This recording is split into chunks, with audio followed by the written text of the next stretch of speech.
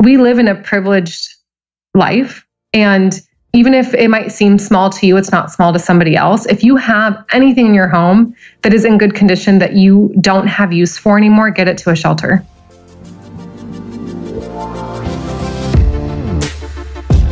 Welcome, everybody. This is For the Love of Money, where we are making you unapologetic about your pursuit of success by sharing the tools, tips, and stories of those who have already made it. My name is Chris Harder, and each week I will bring you incredible guests in order to prove that when good people make good money, they do great things.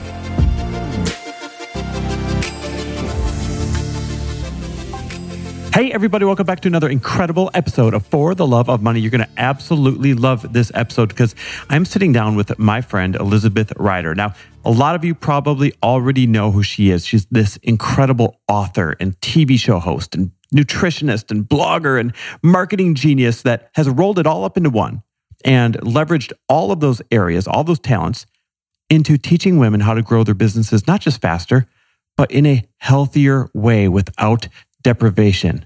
And that is such an important topic, and we're going to dive deep into that today. Now, I met this superstar in a mastermind that I'm in. You know, I always practice what I preach. And so, of course, I join very high-level masterminds in addition to running masterminds.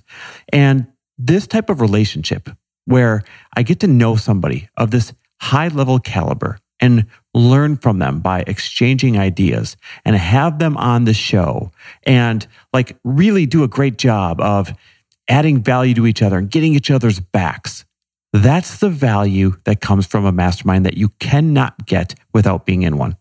And so listen, if you are a brand new entrepreneur all the way up to someone who is making $499,000 a year, that entire range, we consider you a newer, more entry-level entrepreneur. And we want to teach you how to double your business from where you're at right now in the next 5 months. Here's the catch.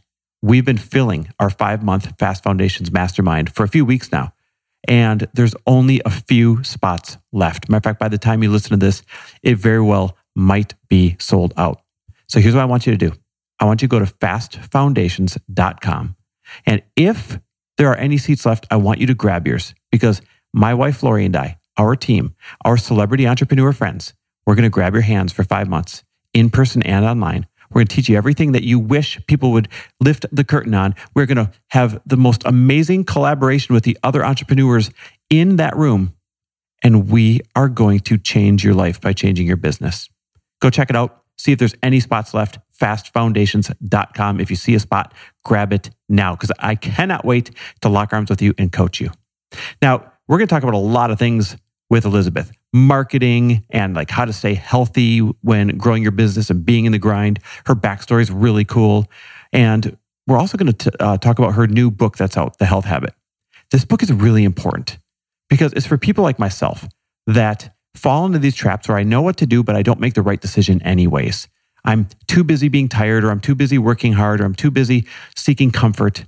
And she takes a lot of guilt out of that, but then adds empowering methods for us to make better decisions enough of the time where we can grow our businesses in a much healthier way. So get ready, listen up, take some notes, because this episode is incredible.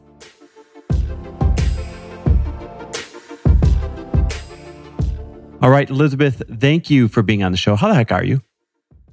I'm so good. Thanks for having me. Seriously, my pleasure. I've been looking forward to this because what the listeners don't know is you and I are in the same mastermind, Lewis Howes Mastermind. And every single time you speak in there, every time you bring up an idea, every time you talk, I learn something new. I think that you are one of the most brilliant marketers of our time, even though you don't bill yourself as a marketer. Obviously, we're going to talk about what you really do. But just to let you know, that's kind of how I view your existence in that mastermind and the way that you show up. And so I can't wait to have you show up that way for all the listeners. Oh, thank you. That's so sweet. I'm excited to be here and show up and answer anything you have for me. Love it. So we're going to start with rapid fire questions. It's a fun way to let the listeners get to know you in a hurry. And if something really good comes up, we'll circle back around and do a deep dive. How's that sound? Perfect. Awesome. All right, start easy. Where'd you grow up? Billings, Montana. And where do you live now? Seattle, Washington. Favorite quote? You create your life. Ooh, yes, you do. What is one of your superpowers? Compassion. Other than your new incredible book, what's one of your favorite books? Oh my gosh, there's so many. You know what? I just finished Inner Engineering by Sadhguru. It's fabulous. Everyone should read it. I actually have not heard of it. I'll check it out. What is one thing you're challenged by right now? Oh, quieting the noise of what every marketer on the planet says I should do to launch my book. Oh my God, we are so going to talk about that.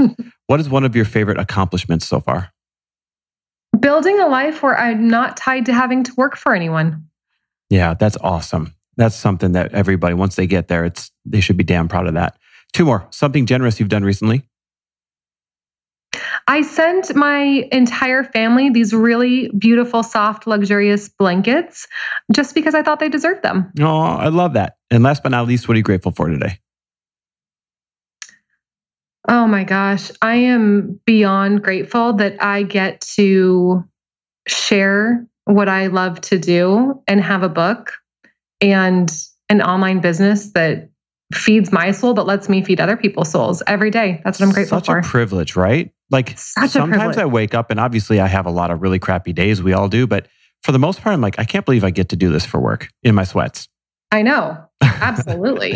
So I want to go back to that first question. I want to get into some more meaningful stuff now and go back to that very first question where you said that you were born in Billings, Montana. Being Montana born and raised, and I know a little bit about your background, but you grew up in like a really small town with like a true small town upbringing, right? Yeah. I mean, Billings is the largest city, quote, city in a 4-state radius. When I was growing up, there were about 80,000 people there, which was the big city to me. And now I think Billings is 110,000. So that's, it wasn't like we lacked streetlights kind of small town. But yeah, being 80,000 and the biggest city in a 4-state radius is, pretty different, I think, than a lot of the people that I know now. Describe your upbringing. Oh my gosh. I think when everybody's young, we all feel like our family is the craziest and the weirdest. And like, I think I used to feel that. But now in hindsight, looking back on it, I really think I'm so blessed. I had a really kind of leave it to Beaver-ish growing up. I have 2 older sisters. My parents had 3 girls in 4 years. We're very close in age. We didn't have a lot of money, but we also weren't, dramatically poor, but there wasn't a lot of extra. But in Montana, I didn't know that. So the gap came to Billings when I was a junior in high school or something like that. So I didn't really know what I didn't have, if that makes sense. I mean, a little bit there's that, but I think growing up in a small town, you just don't really realize what's out there. I grew up with 2 parents that are married. My 2 sisters are highly functioning kids and now adults. So when you asked me what I was grateful for, the second thing I thought of was my family. They've been really supportive. And like I said, I didn't have a lot of extra luxury things by any stretch of the imagination. I've had a job since I was 12, but also really blessed to grow up in a secluded, smaller place. Talk to me about having a job since you're 12. Like, what kind of things did you learn having a job that early that transfer into your life now? Oh, yeah, for sure. I just knew that if I wanted something like an extra pair of shoes or, a new outfit or whatever it was, that a kid wants, that I could earn money for. And it actually didn't seem like a struggle or stress to me. Like it started being a dance assistant at the dance school, being a dance teacher, which would be basically warming up the younger kids. And then I would get paid for that. And then I would have some money, and that meant I could go to the mall with my friends, or there was like an ice cream shop down the street, or I could, save my money and buy whatever I wanted. And then I got really heavy into babysitting, and I was like the babysitter of the day. I'm really good at it. It's actually probably why I don't have kids right now. I love children, but like I was a mega babysitter. I babysat young kids from when I was like 12, 13, all the way through college. So I'm like, even when I was like 16 or 17, I would stay overnight for the weekend with some kids that were like 2 and 4. This doesn't really happen anymore. And the parents knew that, I could call my mom, and that, they just trusted me that much. Young kids, they would like leave for the weekend. I love that you're claiming fame as the ultimate babysitter. Yeah. And there, obviously there are 16-year-old moms out there and 16-year-olds are highly functional. But now when I look back on that, like I have sisters who have kids. I don't think they would leave their kids for the weekend with a 16-year-old right now. Times are different back then, especially like growing up in Montana. Oh, yeah. Yeah. I just knew that it wasn't like, I have to work to earn money. It was like, I want things, which means I go and I earn my money and then I can buy the things that I want. And it was really just, that was it. So it's interesting because you said, you grew up not having a lot of extra money and not having a lot of access, but you didn't really know. And by the way, I hear that a lot on the show, whether somebody grew up middle class or poor or whatever it might be, they always kind of state, I really didn't know what I didn't have. So I had a good upbringing. So that's kind of cool that there's a common thread there. And you really learned that anything you wanted, you had to work for it starting at, 12 years old. So is it weird like to have this multi-million-dollar business now, thinking back to where you came from and what you had to do to get there? Yeah, it's interesting. You probably find this too with a lot of your friends who have large businesses. I find the majority of my friends who are in the position I'm in and who I've met through masterminds and other things, most of us kind of started out the same way. So, I guess I don't really think about it that much. It just is what it is. I'm grateful I went from not having a lot of extras to where I'm at now instead of going the opposite way, like growing up really wealthy and then having nothing now. I think it's always better to go the other way. But I think, when I reflect on even my habits now, and I have talked about this with a lot of friends, I don't value luxury goods and spend tons of money on things. I do value nice things that are quality. So I have like one nice handbag, like Coach handbag, right? That was like $300. But I've been using that handbag for like 5 years. I don't have like $15,000 handbags, right? It's just, I don't value that. So I think, it definitely puts in your head what you value. I remember actually, I was going to buy a pair of Christian Louboutin shoes. I'm sure you know what these are, right? Oh, yeah. Yep. Right bottom. Yeah. And which is great. And they're beautiful. And they look, whenever I see them on other women, I was like, wow, Christian Louboutin shoes are like the height of you've made it, right? Like Kylie Jenner's on the cover of Money Magazine in her Christian Louboutin shoes. So there was this pair of black heels. This is like even 5 years ago. And I'm already sure I'm going to buy the shoes. They're like $900 or something. So I will go into Neiman Marcus and I asked to try the shoes on. So he brings them out and I'm so excited and I put the shoes on and I stand up and I look in the mirror and I was like, Didn't love them. It was like the biggest anticlimactic letdown. I thought for some reason, once I put these shoes on and saw myself in the mirror, it would be a different experience. And I just stood there looking at them like, these look exactly like my Cole Haans that I've had for 5 years. Like, obviously not. And I value the artistry of design that way. So I'm not trying to take away at all from the artistry and the design of Christian Louboutin shoes, but I just didn't feel any different in them. And so I just kind of paused. And so the guy was, he was like, are you ready to check out? And I was like, actually, I'm going to think about it a little bit. And I took them off. And he, of course, was offended and mad that I wasn't going to buy the shoes. And I left. And I just remember thinking like, wow, that did nothing for me. Wow, that's awesome. Do you have anything that you spend money on, or do you just keep saving?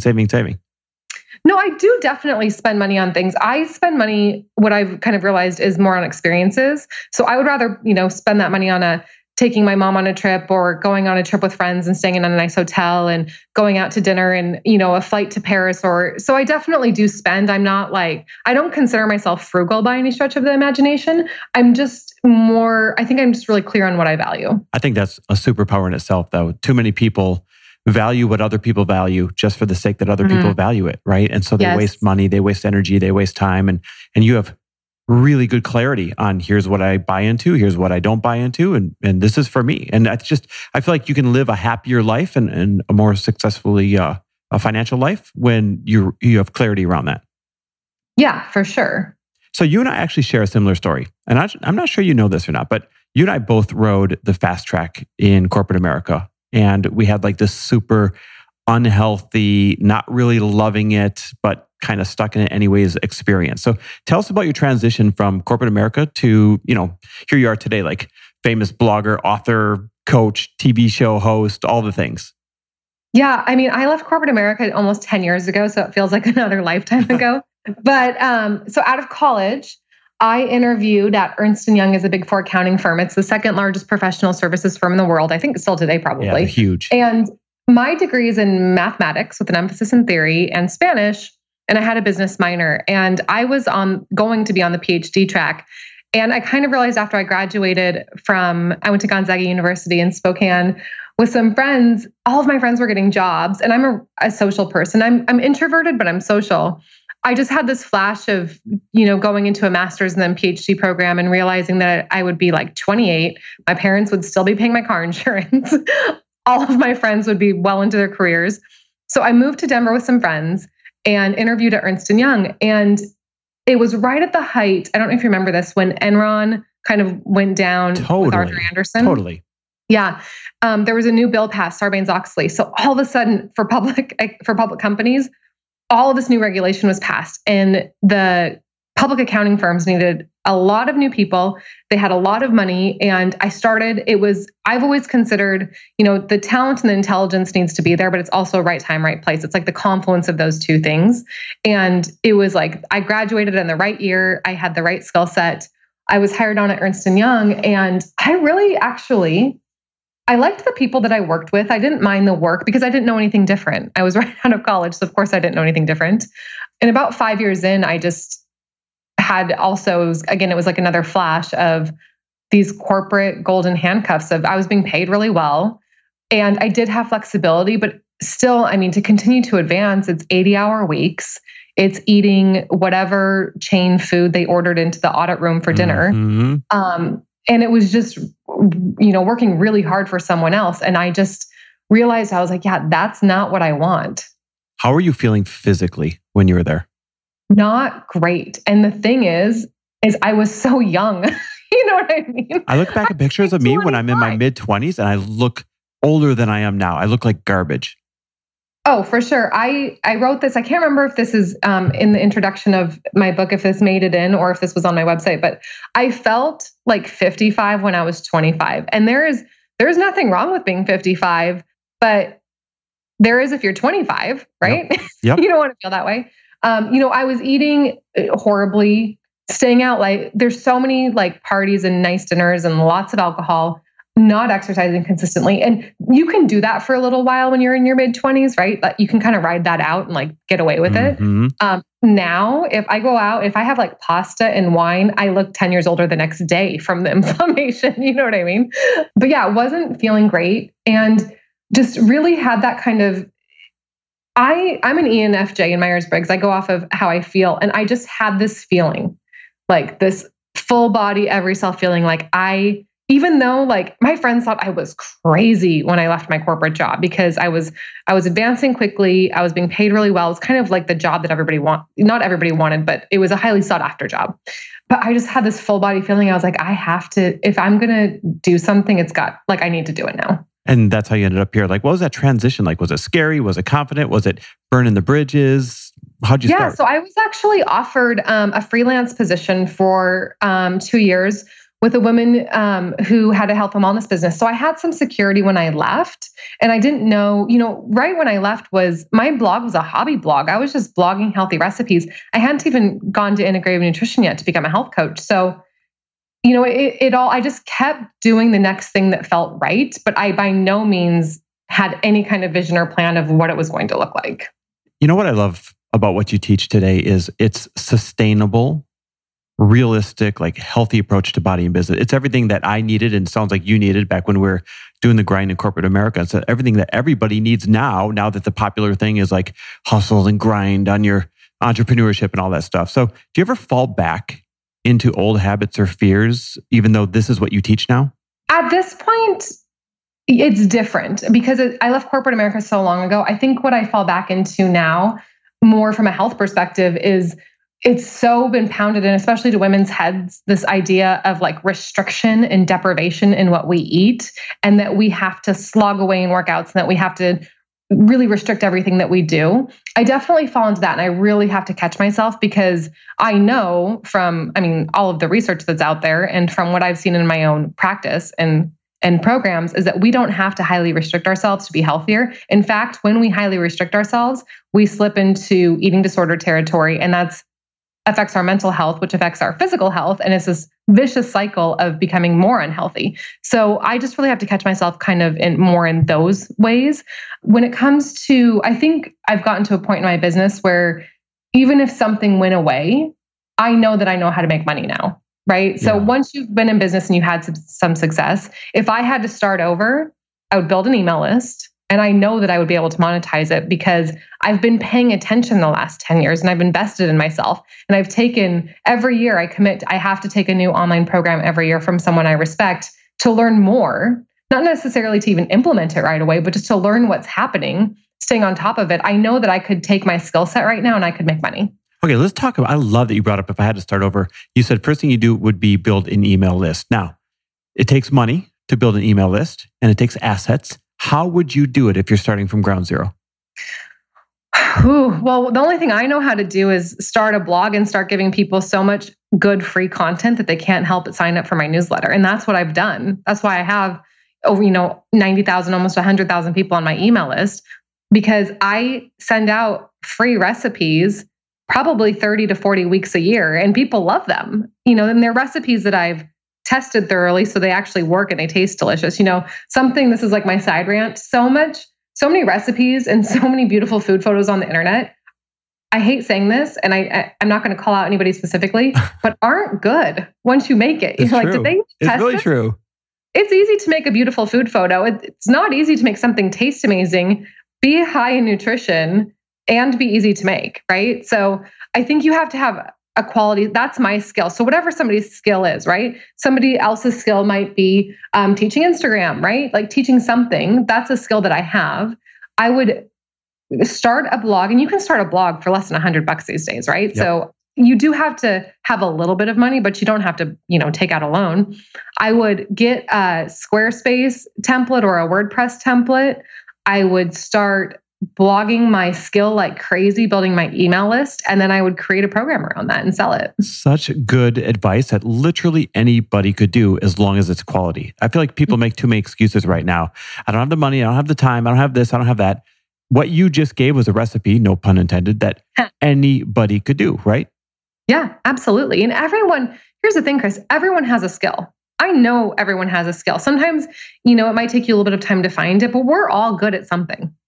Yeah, I totally agree. Like we've all been given these natural inclinations, these superpowers, these things that we do better than everybody else. And the problem is we take it for granted, so we don't think it's marketable. But everyone else is wishing we would reverse engineer and tell people how we think, how we do it, because that's the gold right there. And that's what, we're meant to share. Okay, I love that we're going down this avenue of marketing and building a business, because like I opened with, you're just so dang good at it. And matter of fact, everybody needs to go look at your site. Go to elizabethrider.com and learn from her marketing, right down to the semantics and the sales copy and everything.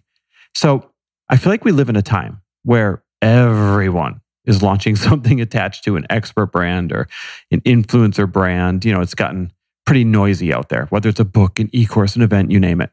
Yeah. So what are your tips for standing out right now from a marketing standpoint in such a noisy, crowded space? Oh, that's such a good question, because I have to ask myself that question constantly, and I'm sure you do too.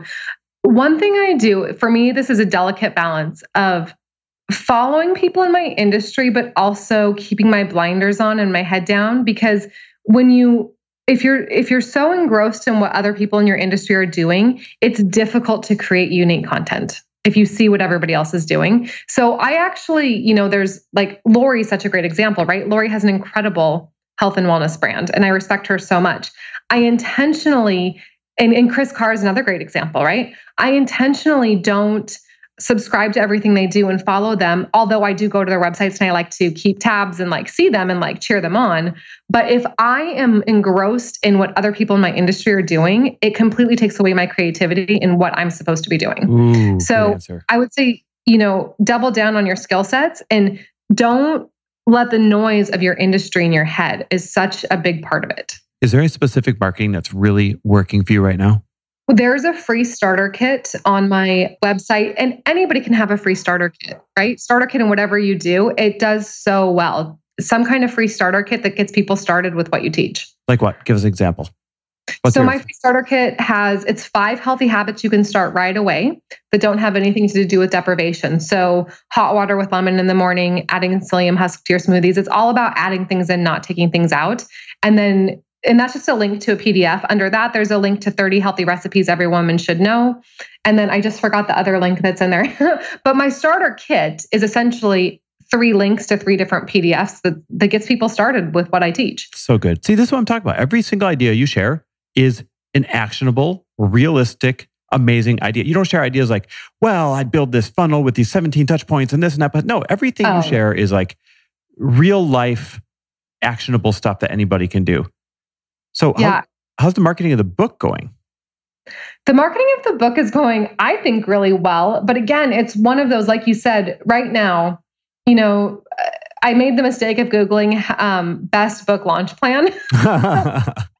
And went down the rabbit hole of everything that's out there. And look, it's something, this is more of kind of like a high level mindset thing. I think it's from Abraham Hicks. Make a decision and just go with it. There are no wrong decisions. I think what happens is there's this fear that, what if there's this one step that I miss and it ruins everything, right? Mm-hmm. What if there's one thing I'm supposed to be doing and I'm not doing it and I'm ruining everything?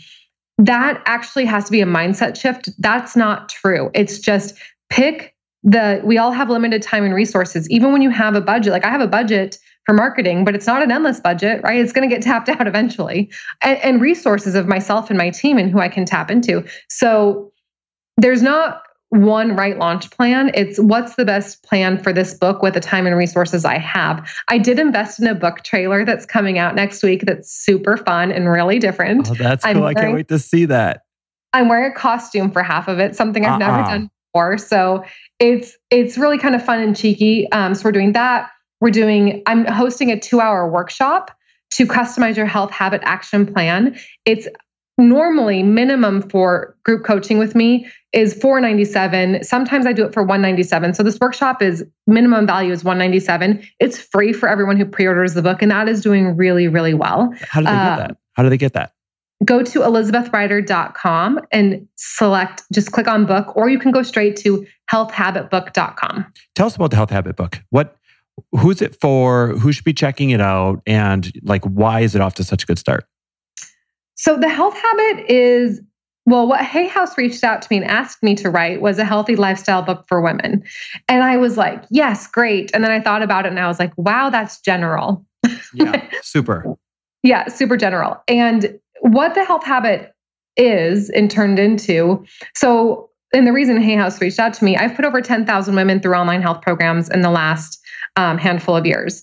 And I have a feedback form at the end of every program. And so anybody who's building a business in online programs, what I can tell you is it is critical, almost as critical as launching a program. Have a feedback form at the end of a program because your customers will tell you what they did and did not get out of it and what they still need.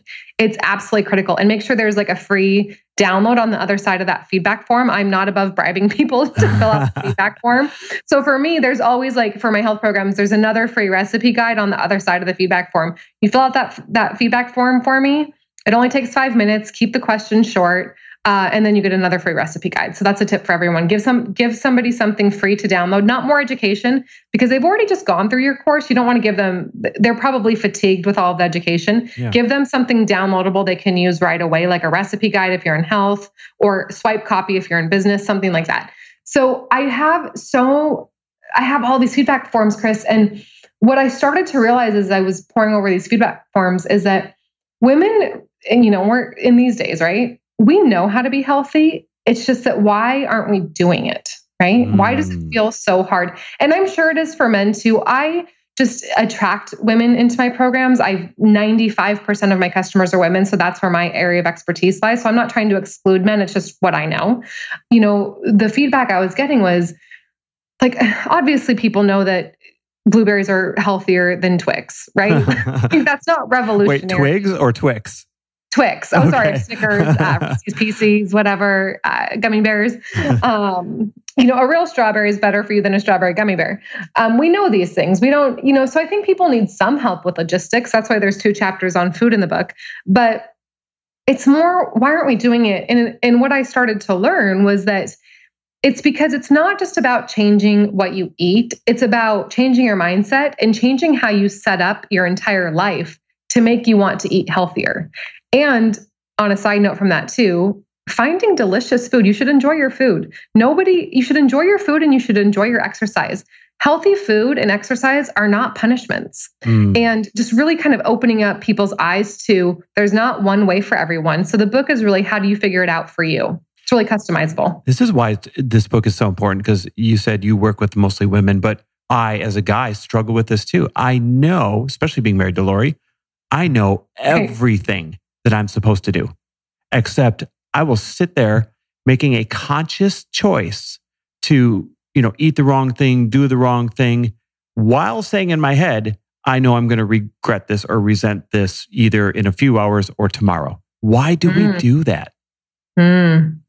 Well, what's interesting to me, I work towards getting my clients to like, sure, if you're out with friends and you're like, I'm going to order the pizza and the beer or whatever it is, the burger, I'm going to order this. I'm not going to feel guilty about it. I'm going to choose to eat this right now. And I'm going to choose that the next thing I eat is that, blueberry smoothie, or the next thing I eat is going to be those scrambled eggs with spinach. So the guilt that we create around food oftentimes is worse for us than the food that we don't think we should be eating. It's right? So true. If you have a healthy body, 1 or 2 meals off a week isn't going to affect your health at all. It's so true. It's so true. I know all these things. I go down that rabbit hole of, not acknowledging them. It's so great. And listen, this is what makes this book so important for men or women, quite honestly, is you're normalizing these feelings that we have, and then you're giving us solutions to it. And so I know you market towards women, but don't be afraid to throw the guy in there once in a while. Oh yeah, thanks. I'm glad to hear that. Let's do something really fun. I do this every once in a while on my show. Let's give away 10 copies. I will buy them and send them out. My team will from here to the first 10 people that listen to this, and tag both you and I in what their biggest takeaway was so far. So they have to tag both of us. It's in both our DMs. First 10 people to do that when this episode comes out, I will send you one of the copies of The Health Habit personally. Oh, Chris, I love that idea. And I will sign them and we'll send them out. Okay, even better. That's awesome. So I know that you and I share an ethos for like generosity and philanthropy. We even like share the same causes that we both contribute to. What causes are important to you these days, and why? Yeah, there were 3 that came to mind. First, Charity Water, especially for me. Did you read the book?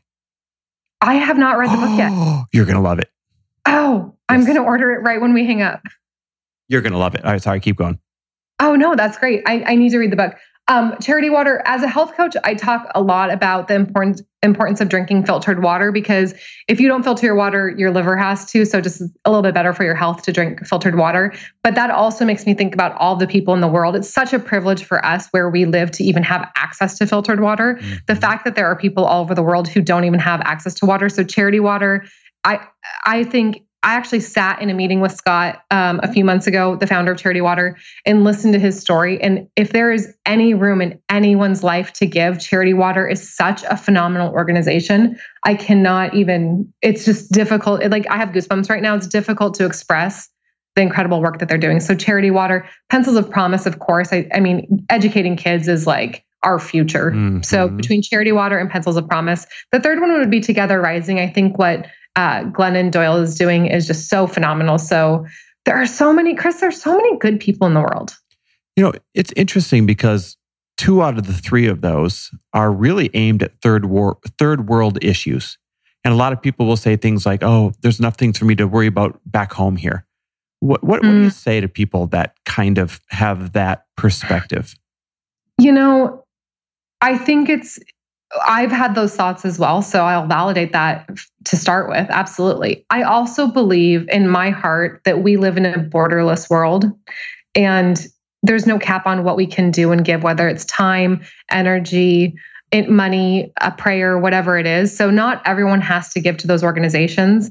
I absolutely agree. We should always be looking in our own backyard. For me, what I do in my own life is every month, and I think a lot of women do this, especially and men too, with the life-changing magic of tidying up came out with the KonMari method.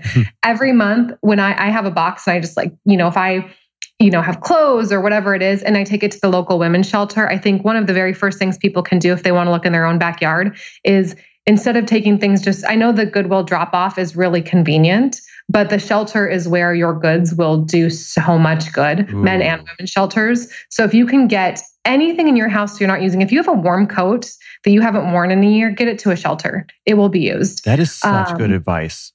Yeah, just get, there are things you can do, whether it's donating money, donating time, sending energy or a prayer, whatever it is, right? I mean, there's not one person who has all the answers to every problem in the world. And I think when we start to think about all of the problems in the world, it is so overwhelming because it does seem like there's so much.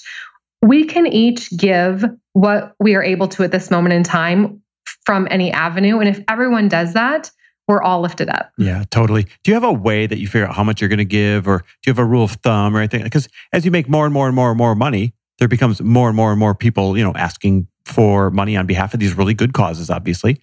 So how do you kind of manage that?